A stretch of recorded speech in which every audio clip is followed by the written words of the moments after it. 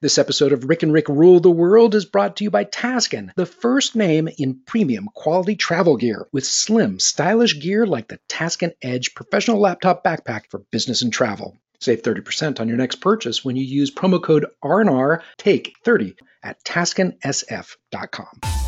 Welcome back to Rick and Rick Rule the World. Rick Matheson and Rick Wooten, and it's time for Loaded Questions. Now, question number one. According to research, electric cars, like those made by Tesla and a growing number of other auto brands, are only greener than petrol-based cars after they've been driven, A, off the dealer lot, B, 5 miles, C, 5,000 miles, D, 50,000 miles, or E, 500,000 miles. Electric cars have to be driven how many miles before they're actually greener than traditional gas-fueled automobiles? I'm going to guess, this is purely a guess. I'm going to guess 50,000 miles.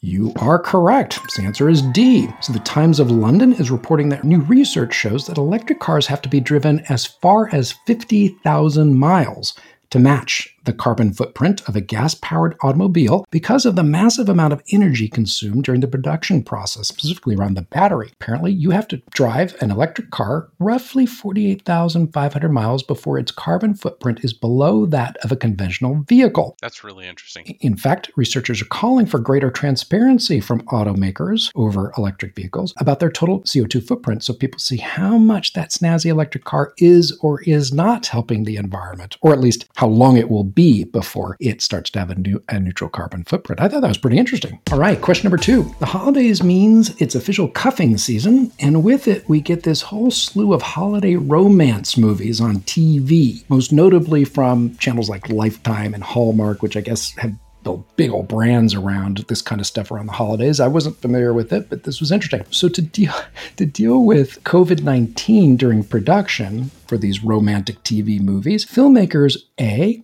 had romantic leads kiss each other on Zoom, B, had romantic leads kiss each other through plexiglass, C, had romantic leads elbow bump each other, or D, had romantic leads use holiday hand puppets to kiss under the mistletoe.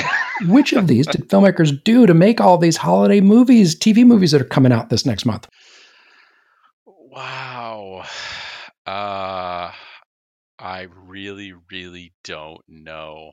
I think I'm going to just guess, and I mean, this is ridiculous that they use puppets. I wish they did. I want the hand puppets. No, in this case, the answer is B. So according to BuzzFeed, actors in upcoming holiday TV movies, the actors kiss each other through plexiglass. So BuzzFeed even shows these on-set images of actors passionately kissing through like a giant half-inch wide sheet of plexiglass. It's hilarious. Now, I will say, as I was looking at this, that I doubt any of these are set amid a world-end pandemic, but some of the titles seem custom-made for the COVID era. So titles of 2020 holiday romances include, I kid you not, there are titles like Too Close for Christmas, Grounded for Christmas, and Christmas on Ice. That's awesome. Do you have a big holiday movie? It's a big thing for your house, because in my house, it is not the holidays until Bruce Willis yells, "Yippee-ki-yay, mother..."